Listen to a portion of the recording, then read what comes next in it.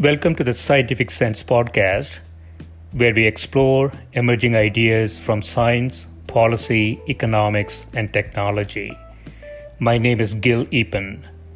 We talk with world's leading academics and experts about their recent research or general areas of topical interest. Scientific Sense is an unstructured conversation with no agenda or preparation. We cover a wide variety of domains where new discoveries are made and new technologies are developed on a daily basis. We are most interested in how new ideas affect society and help educate the world how to pursue a rewarding and enjoyable life rooted in science, logic, and information. We seek knowledge without boundaries or constraints and provide unedited content of conversations with researchers and leaders who love what they do. A companion blog to this podcast can be found at scientificsense.com, and this podcast is available on over a dozen platforms and directly at scientificsense.net. If you have suggestions for topics, guests, and other ideas, please send them to info@scientificsense.com, and I can be reached at gil@eapen.info.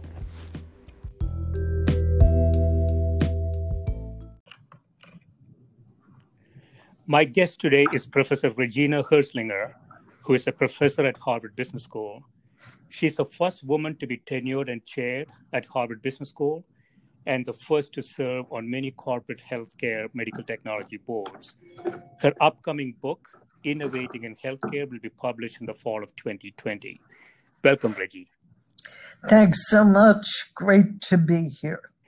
Yeah, so you have had a long career both in academics and in private sector, innovating in healthcare.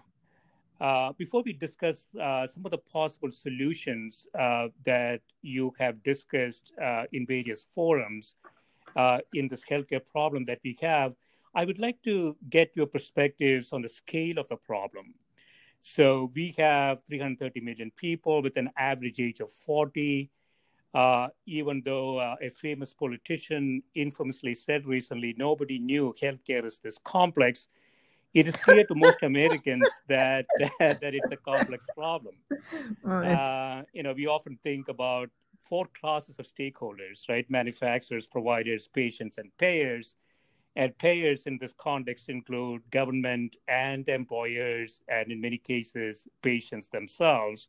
Right. And all of them have different objectives and incentives. So when we look at the sort of the landscape of this industry, I come from this is some long time ago now, a manufacturer. And my perspective is that manufacturers generally have been very, very focused on the right side of the age distribution, and that is treating diseases after patients have been diagnosed. So that is their business, really. Providers and payers have been playing the risk-shifting game with each other, and the patients are sort of left to gaze at uncertainty and lack of transparency, and often end up making a variety of wrong decisions. So in the U.S. context, what is the scale of this problem in dollars and cents?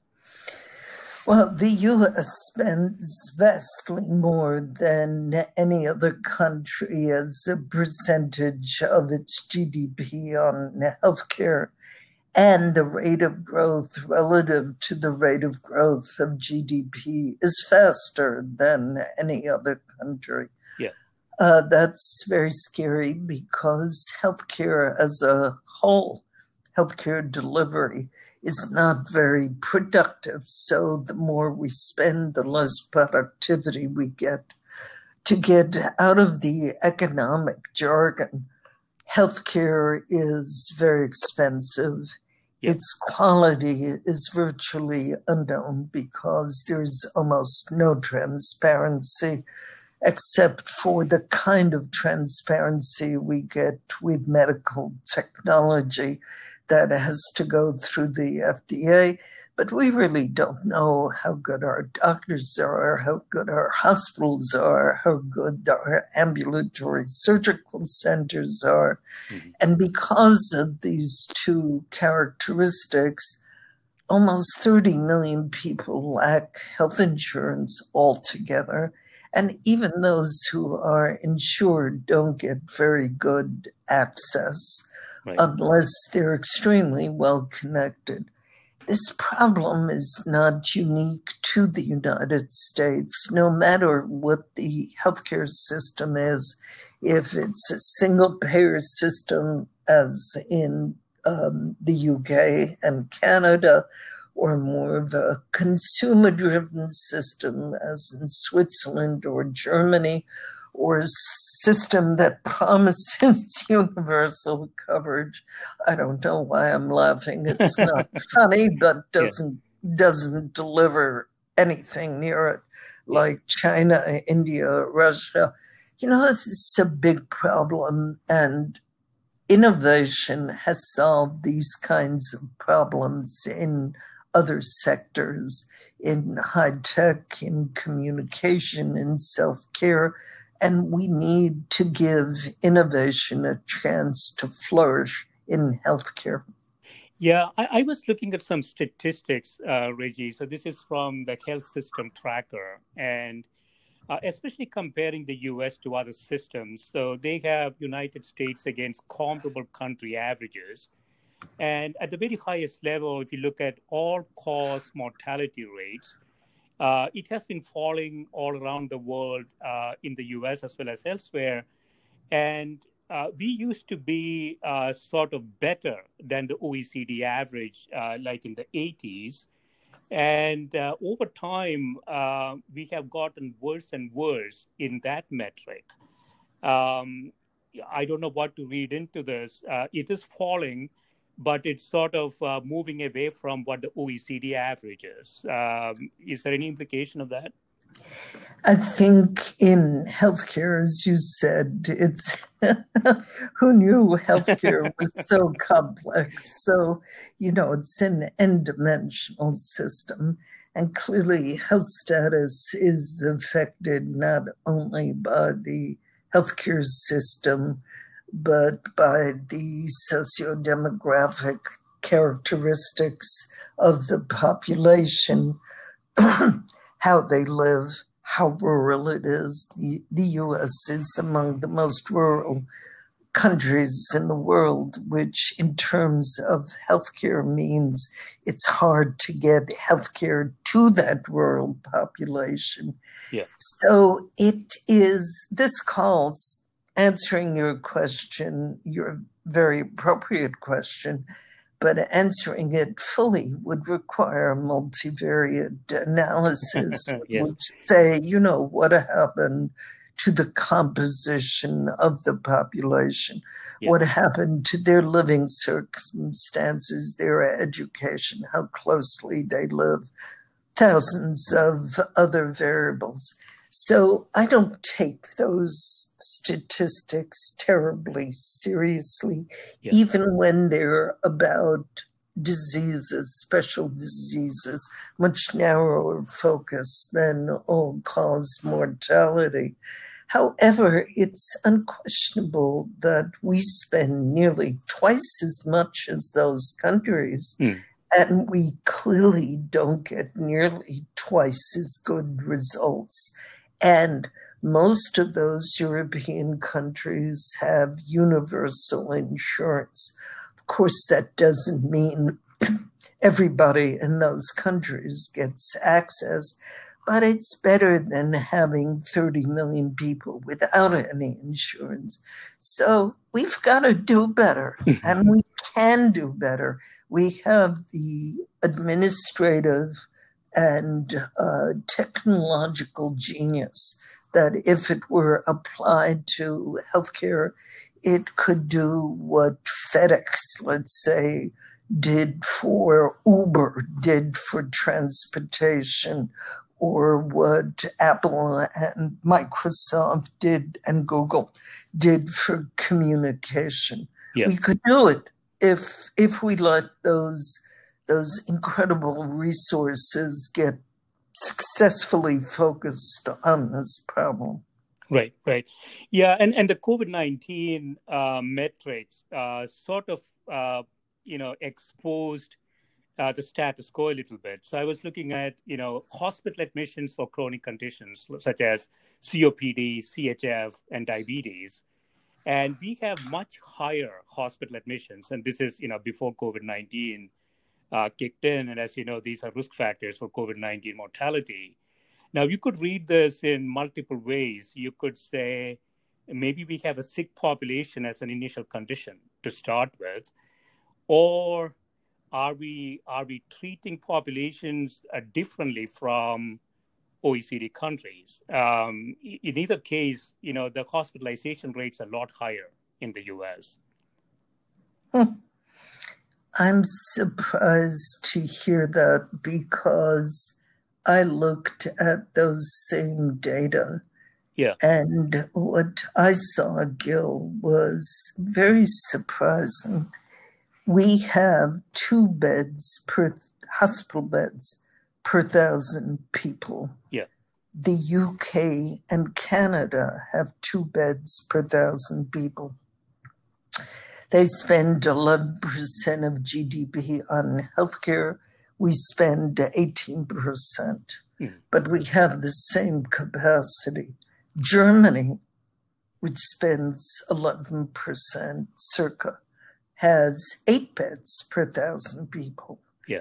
Japan has 16 beds. Of course, Japanese hospitals includes nursing homes, different from ours. Korea, which is very similar, the hospitals are similar, 13 beds per 1,000, and Germany, Japan, Korea spend much less than the US, yet they have more admissions.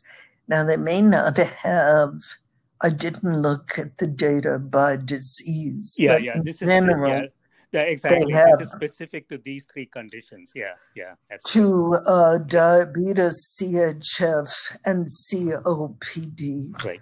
Well, again, those diseases have genetic factors, socioeconomic factors, living condition.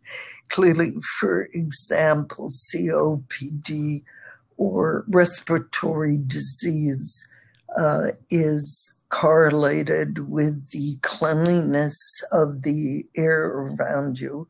Yeah. So there may be other factors that explain the high rate of hospital admissions. Although in general we have less hospital capacity and fewer admissions and shorter lengths of stay, and yet we pay much more. Something's not right with this picture. Yeah. That's. I think that is true in aggregate for sure. And so, in a recent article. And wait a sec. Let's just stick with these chronic diseases. Yeah. So these people who have congestive heart failure, which has 34 comorbidity, which means they have 34 related illnesses commonly, or diabetes, which has kidney disease, heart disease, eye disease, ulcers that don't heal, depression. These people who are so unlucky to have these diseases, they really need continual monitoring. Yeah. And for a long time, that was unavailable to them, except by going to a bricks and mortar place, a doctor's office. And since half of American doctors are employed by hospitals, to a hospital. One of the silver linings, if one can term it that, of COVID-19 is that the administration loosened up the conditions under which telemedicine was made available. It opened up coverage, which means it enabled telemedicine to be paid for when it was used everywhere.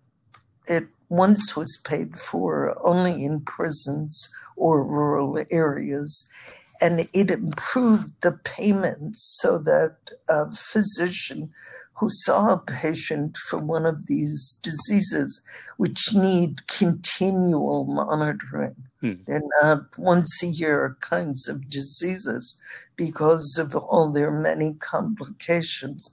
That physician would get paid the same as if she were seeing them in her office. Yeah. I think that will drastically change the rate of hospital visits for those diseases. And people worry whether these changes will remain permanent because clearly the bricks and mortar places that have all those fixed costs of the bricks and mortar, they've got to generate the revenue to cover them. And I'm sure there will be extensive bad mouthing of how bad telemedicine is. It is, on the average, not going to be as good as face-to-face visits. However, it enables visits that would never happen under our present system. Yeah.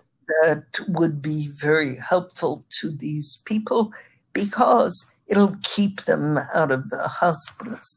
Let me give you an example. 10 years ago, I had a student who invented with a colleague at MIT a device, it was a mat. And if you stood on the mat, it would measure the temperature in your feet. So you and I are not terribly interested in our foot temperature, but if you're a diabetic, the gradient in that temperature will predict whether you're going to get an ulcer. And or some sort of neuropathy issue. Something. And diabetes destroys the circulatory system, which means that these wounds don't heal readily. And that's why diabetics have so many amputations, unfortunately. Anyway, they went through the FDA and they showed that by wireless transmission of these temperature data, in other words, another form of telemedicine, they drastically reduced the rate of these ulcerations that don't heal. Yes. So it's just an example of what telemedicine can do. Absolutely, yeah. Telemedicine is definitely going to be a game changer. It clearly has a cost benefit, as you say, but there are other side benefits too. I think there was a Johns Hopkins study a few years ago that showed that the two most dangerous things to do in the U.S. are driving an automobile or going to a hospital. I always say if you go to a hospital, make sure you bring somebody who really loves you. I mean, really loves you, and who's assertive and intelligent with you. You just have to do that. So, yes. And it's sort of the third highest reason for mortality, right, after cardiac issues and cancer, that things that you pick up? Iatrogenic illnesses, whether it's third or fourth or fifth, it varies, but it's clearly very high. And it's also, a lot of that is MRSA or pathogens that are really incurable. Yeah. If they are cured, it is with enormous difficulty. So a hospital is not a great place to be. And one of the silver linings of COVID-19 is it will empty the hospital out of visits by the chronic disease people you mentioned, who really could be cared for in the home or in retail medical clinics like the CVS Health Hub, or Walmart is starting them, or Walgreens or Humana, in very convenient neighborhood locations that are set up to monitor chronic diseases. Yeah, so I would like to get into a little bit. So you had an article in the Harvard Business School Weekly, I believe, about it's time for a bipartisan health plan for employers and employees. I don't know what the term bipartisan means, but we haven't seen it for a long time. That's for sure. So you say a recent, the recent twin economic and pandemic calamities should cause us to rethink the status quo for health insurance compensation. Must GM be a benefits company that happens to make cars? Or we should, think about it differently. You want to talk a bit about? Sure. Yeah. Sure. That article was first published in Health Affairs, where there was a great deal more data. So the Republicans want to control cost, and the Democrats want to increase access. And this bipartisan plan, which I co-authored with a professor of urology in California, accomplishes both. And essentially what it does is it urges employers to offer what's called the public option, which is Medicare, to their employees. However, Medicare is tremendously underpriced. It has a deficit with a net present value of at least 36 trillion. GDP of the US in a good year is 20 trillion. Right. So 36 trillion is a very significant amount of money.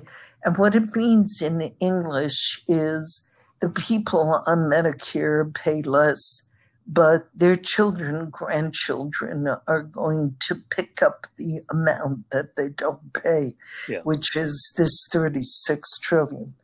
So what we want is for the public option to be priced on an actuarially fair basis, meaning that it doesn't do this intergenerational transfer. It accounts for the costs of Medicare accurately, and it charges the price that's commensurate with that. Even if Medicare costs were measured accurately, including things like what's called the IBNR, which is a reserve that commercial insurers have that accounts for expenses that the providers have incurred but haven't yet reported. Even if that were included, Medicare costs would be lower than those of commercial insurers because of Medicare's scale. It can just extract volume discounts that the commercial insurance companies have not and perhaps could not do. Yeah. So that's our proposal. Offer the public option, which would use Medicare pricing, but it would be administered by private insurance companies, and offer it to your employees. And we computed the costs compared to the Obamacare costs and to the costs of premiums that are paid by employees of small and medium-sized enterprises. Yeah. And the costs, the real costs, not the funny money costs, are still lower than either Obamacare or the commercial premiums. So what this would do is the commercial insurers would get a new line of business, but they would also be spurred to become more competitive than they presently are. It's a very moribund industry. Yeah, so mostly, let me just give you one example. Mostly they say, no, you can't do this, you can't see her, you can't, only on a Friday, whatever. But one thing, for example, they could do, which a federal government cannot do, is they could say, look, if you go to see a doctor in, let's say, Nebraska, which has terrific healthcare and which costs much less than Massachusetts, for an elective procedure, we're going to lower the costs of your health insurance.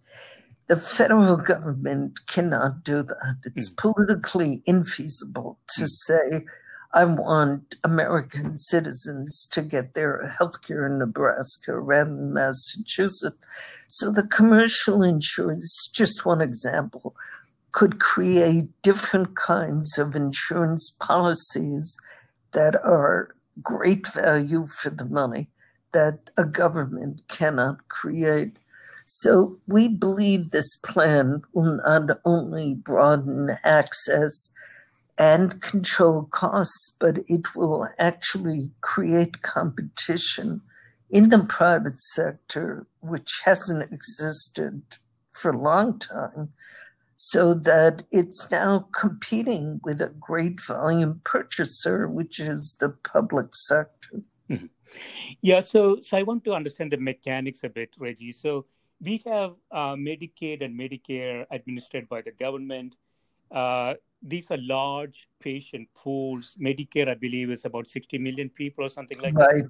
Right. And so what you're suggesting is another pool, is it, that is called the public option, that will be managed by private companies and competing in that pool for pricing those programs.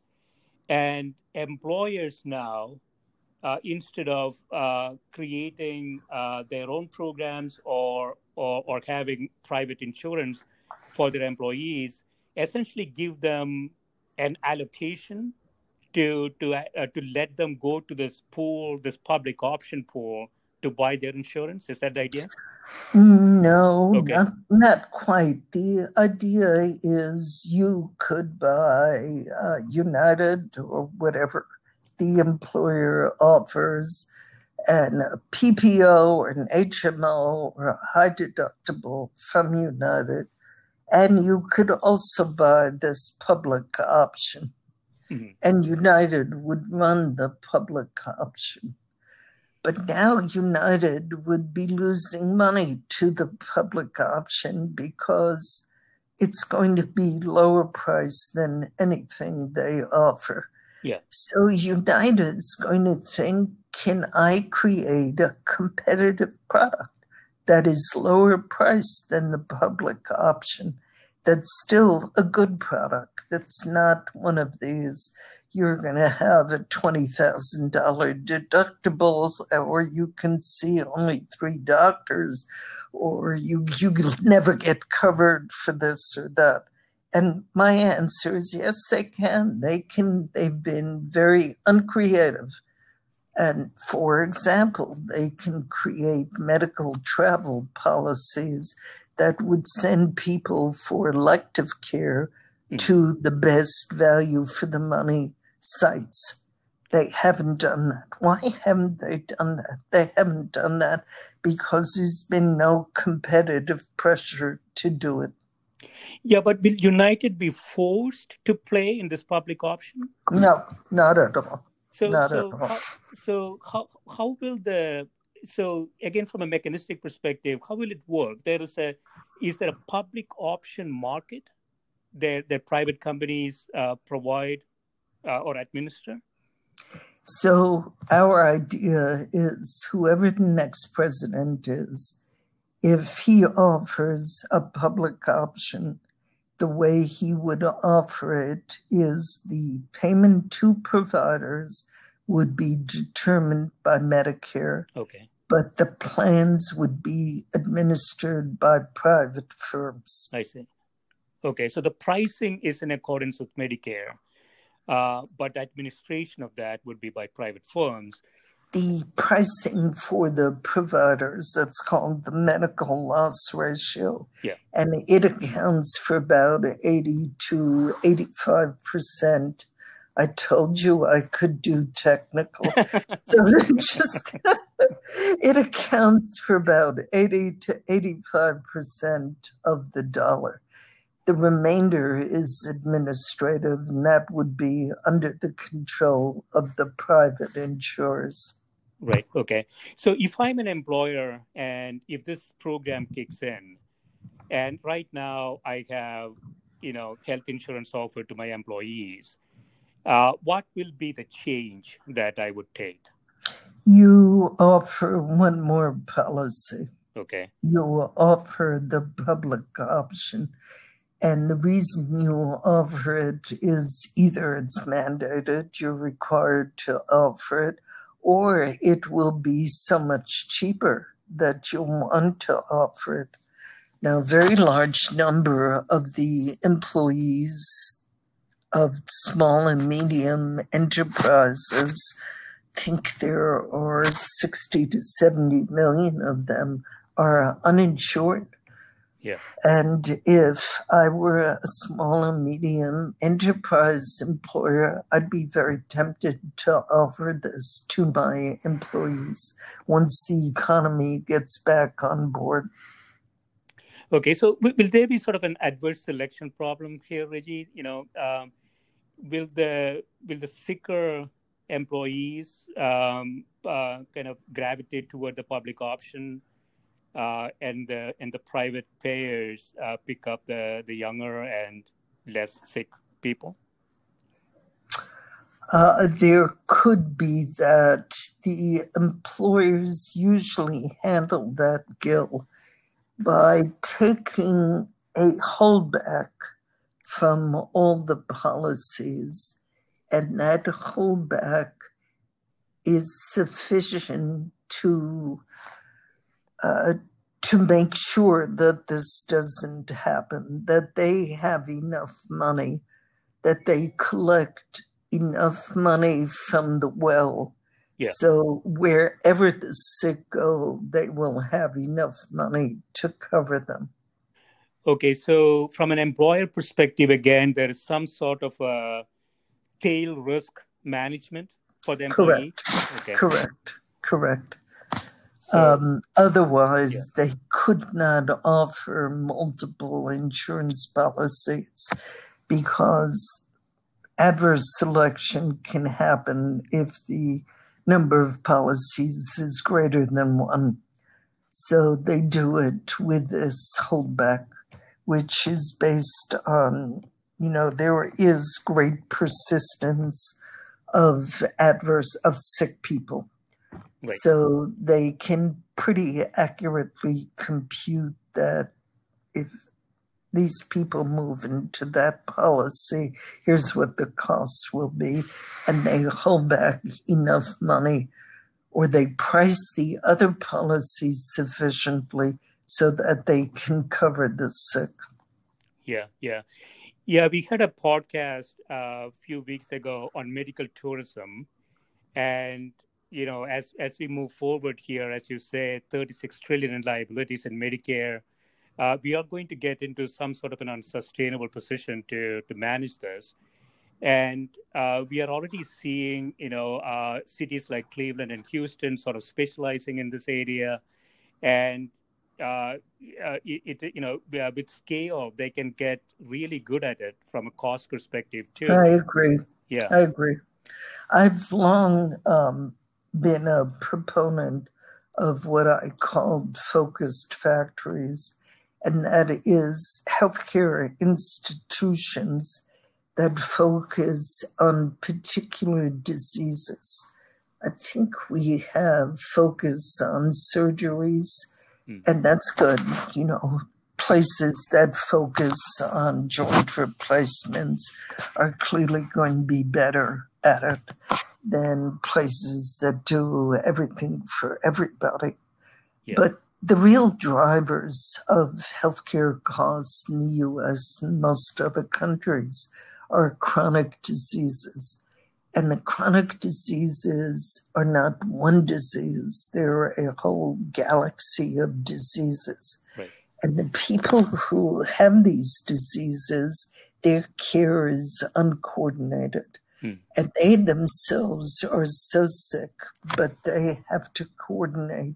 The diabetic needs to coordinate with the cardiologist, and it can't be just any cardiologist because the diabetic heart is very different from a normal kind of heart, or even from a diseased heart that emanates from another cause. So I think what we will see is institutions that care for all the comorbidities of these chronic diseases, which are not to be crass, but these are huge markets. Yeah. Hundreds of billions of dollars of mismanaged, inefficient, unnecessarily ineffective care. And if we had a more competitive system, these institutions could arise rather than everything for everybody. But Gil, I think the savings won't just come from medical tourism. It'll come once you have competition. You either get out of business or you get better. Yeah. So it may not be needed that cardiovascular cases go to Cleveland.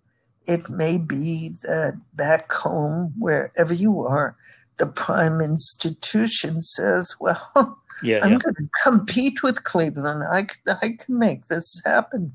Right. Yeah, I fully agree. So I want to jump into a different topic. So this is your upcoming book, and it's about innovation in healthcare. Yes. And this is really, sort of your experience and expertise in this arena for a long time. A startup and a new company thinking about innovating in healthcare. What are the things that they have to really think about, right? Right. And you have three different pillars sort of laid out. Right. Yeah. Right. Thank you, Gil. Self-serving promo, yes. So I teach this course, and I teach it because my observations were, as I said, that we need innovation. Furthermore, that it's feasible. It's not like mRNA or new proteins for the COVID vaccine. These are things that are doable. But the people who think of them don't think through these three pillars, and they're of the ilk, if you build it, they will come. Right. And very often they build it and nobody comes, or not enough people come. So what are the three pillars that enable the innovator to avoid this problem? One is to be very clear on what you're trying to do.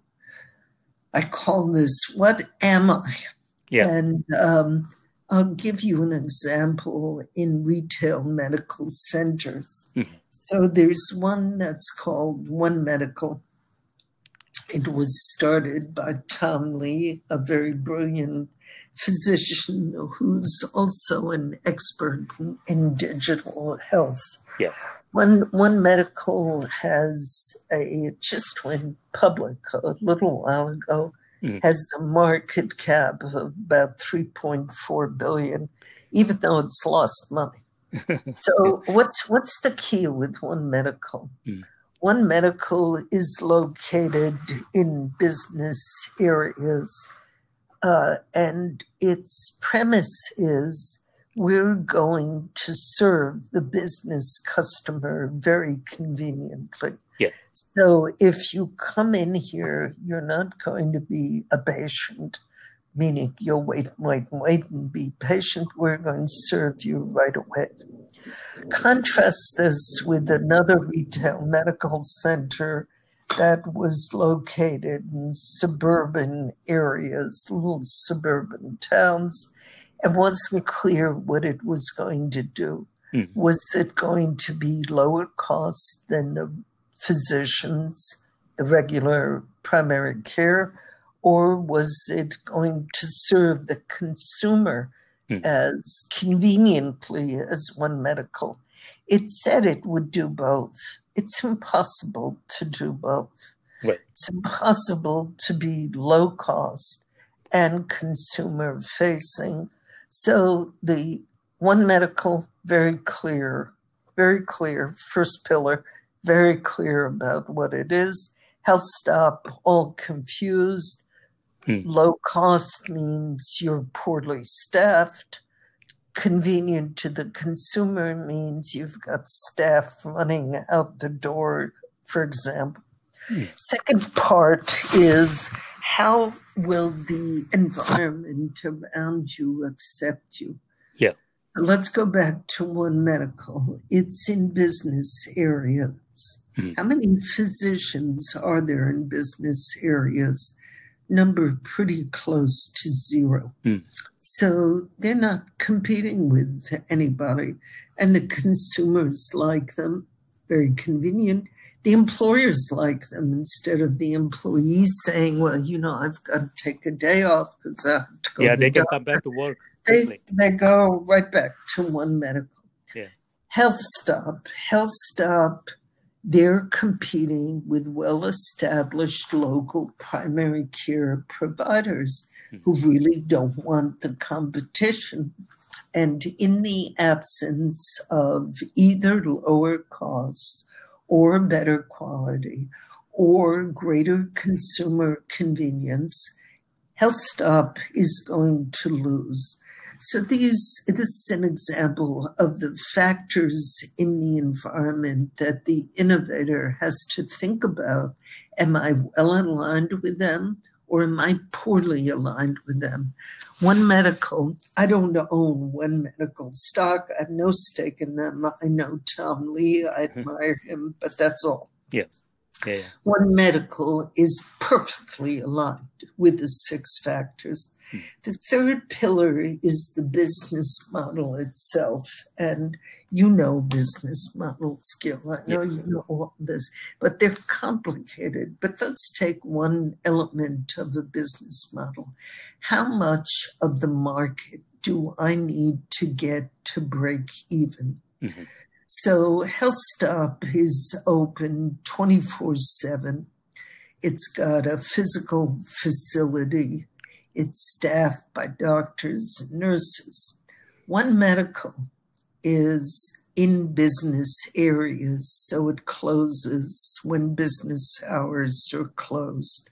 And I told you that Tom Lee was a great digital health expert. Yes. So much of its work is done by telemedicine. So from a business perspective, the fixed assets you need to invest in HealthStop are much, much greater than those you need to invest in One Medical. And One Medical has a much bigger market because it has no competition, whereas HealthStop is competing against community doctors. So on the third pillar, the business model pillar, HealthStop needed something like half the market to break even. One Medical needs less because it's got so much less invested in fixed assets. Yeah. But even if it needed more of a market share, it could get it because there's virtually no competition. So that's what my book explicates. Yeah. How do you know what you're trying to do? How do you know if you're aligned with the 6 factors or not?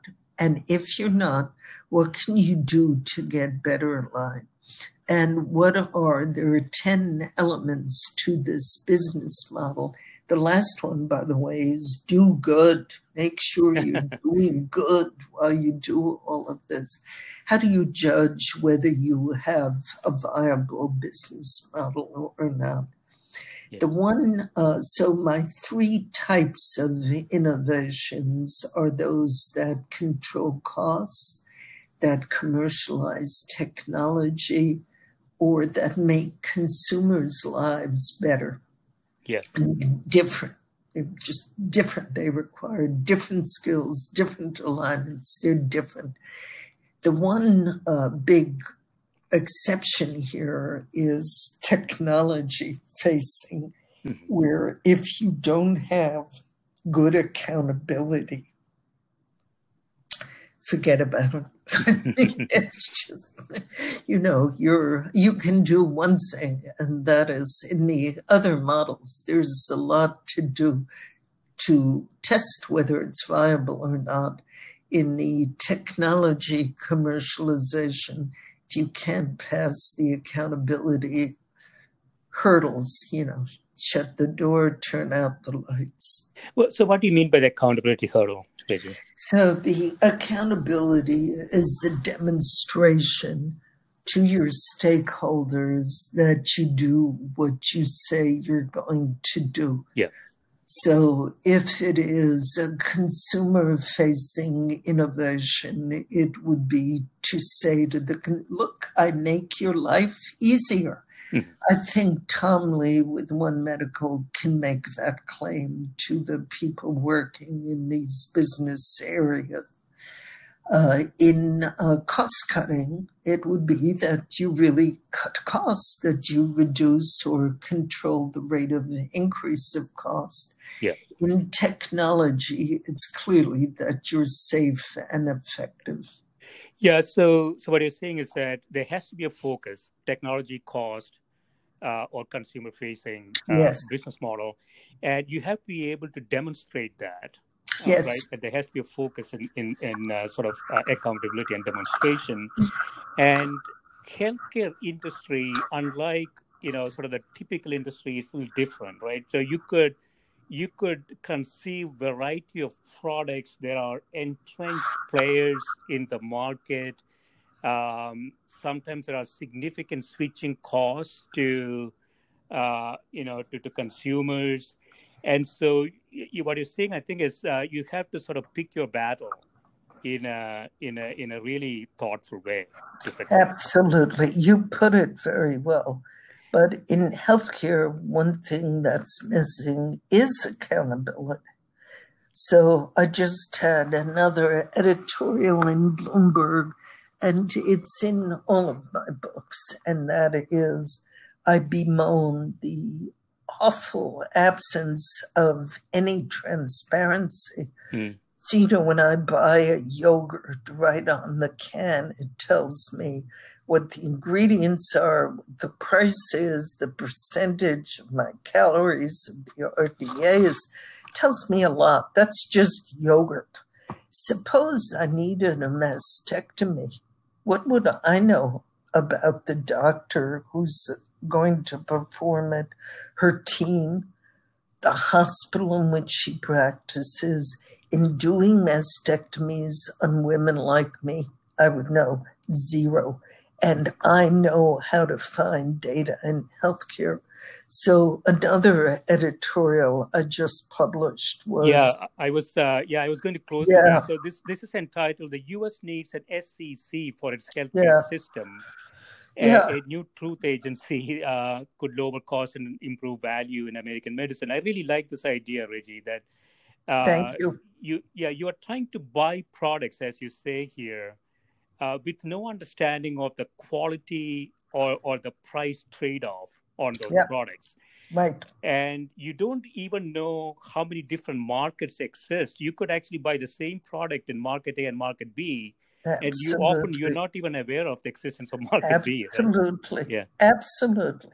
It's just stunning when you think, let's say, about buying a car and how much you know about a product like a car. And people say, oh, pew, a car. But a car is actually a very complicated electronic device. Most people have no idea how it runs.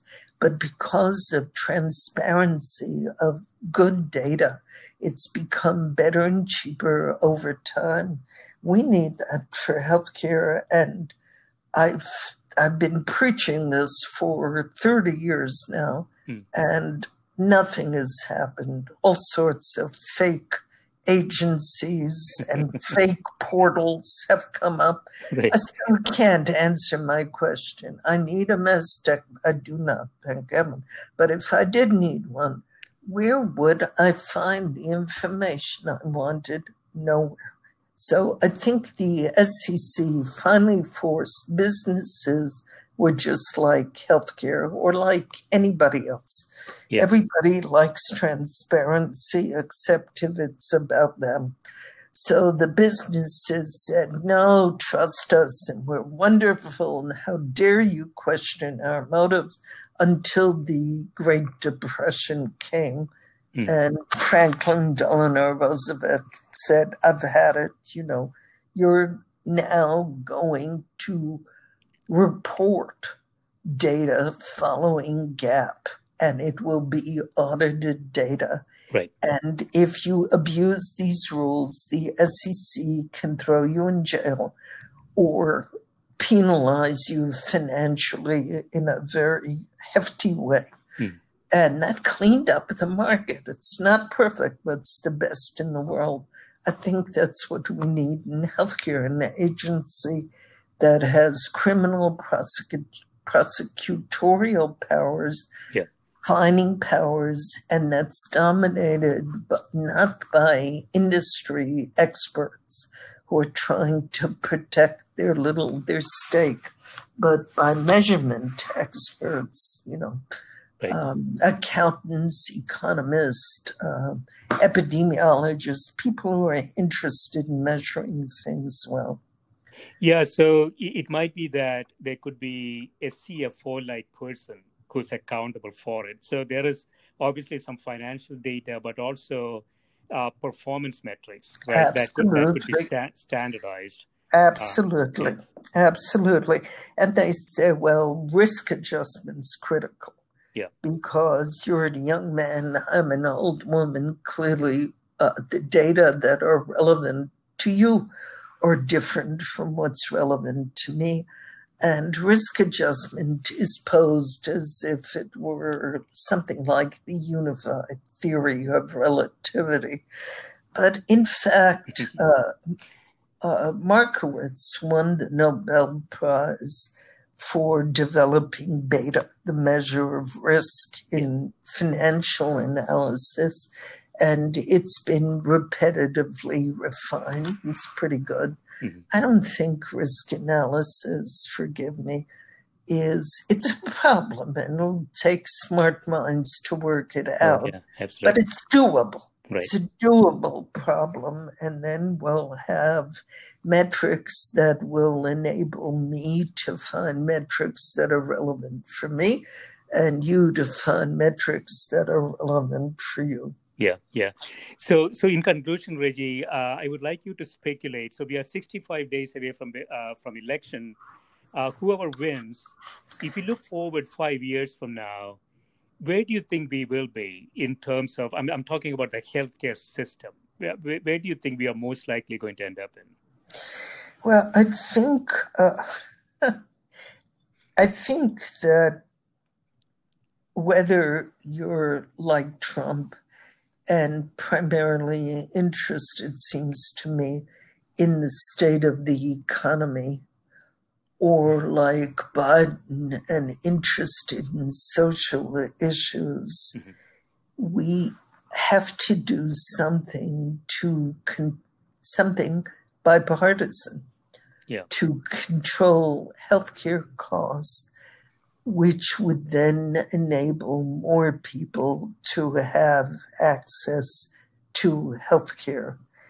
So I'm hopeful about this bipartisan public option proposal as a way of doing that. I am not hopeful about the transparency because it took Franklin Delano Roosevelt, a man of incredible vision and guile, incredible political skills, to get the SEC passed. Yeah. I don't see that. Yeah. I'm sorry. I wish I did, but I don't see that in either candidate. Yeah. And of course, the status quo doesn't want transparency. It's the largest employer in every state. It's just not going to happen. But getting a bipartisan public option, that'd be great. Right. Yeah. So I'm thinking of suggesting some sort of a constitutional amendment, Reggie, that says if in the future the country finds itself in any problem that exceeds its current GDP, yeah, it has to get, there has to be some sort of a bipartisan That'd group be coming great. together. That would be great because, what you said earlier in jest is actually quite true. So I've been in the Congress quite a bit, and the people there are incredibly brilliant, so much more clever and thoughtful than of different points of view than somebody like me would ever be. But they don't really understand healthcare. It's very complicated. So, they may have, depending on their state, they may know a lot about oil or, or agricultural equipment or whatever. Right. But healthcare is kind of ubiquitous, a problem everywhere. It's not unique to any state, and it's very complex. Your amendment would force them to pay attention and not to have silly little superficial solutions. That's right. That's right. Yeah, excellent. Yeah, this has been great, Reggie. Thanks so much for spending time with me. It was delightful. When I saw you were a CPA, Gil, I teach accounting as well as healthcare. I knew we'd have a great time. Thanks so much. I'm a CFA, Reggie, so I don't actually know that much accounting, but I know a bit of finance. Okay. You know quite a bit of finance, looking at your record. So that's great, Gil. I hope I hear from you again. All the best. Thanks so much. Thank you. Bye-bye. Bye.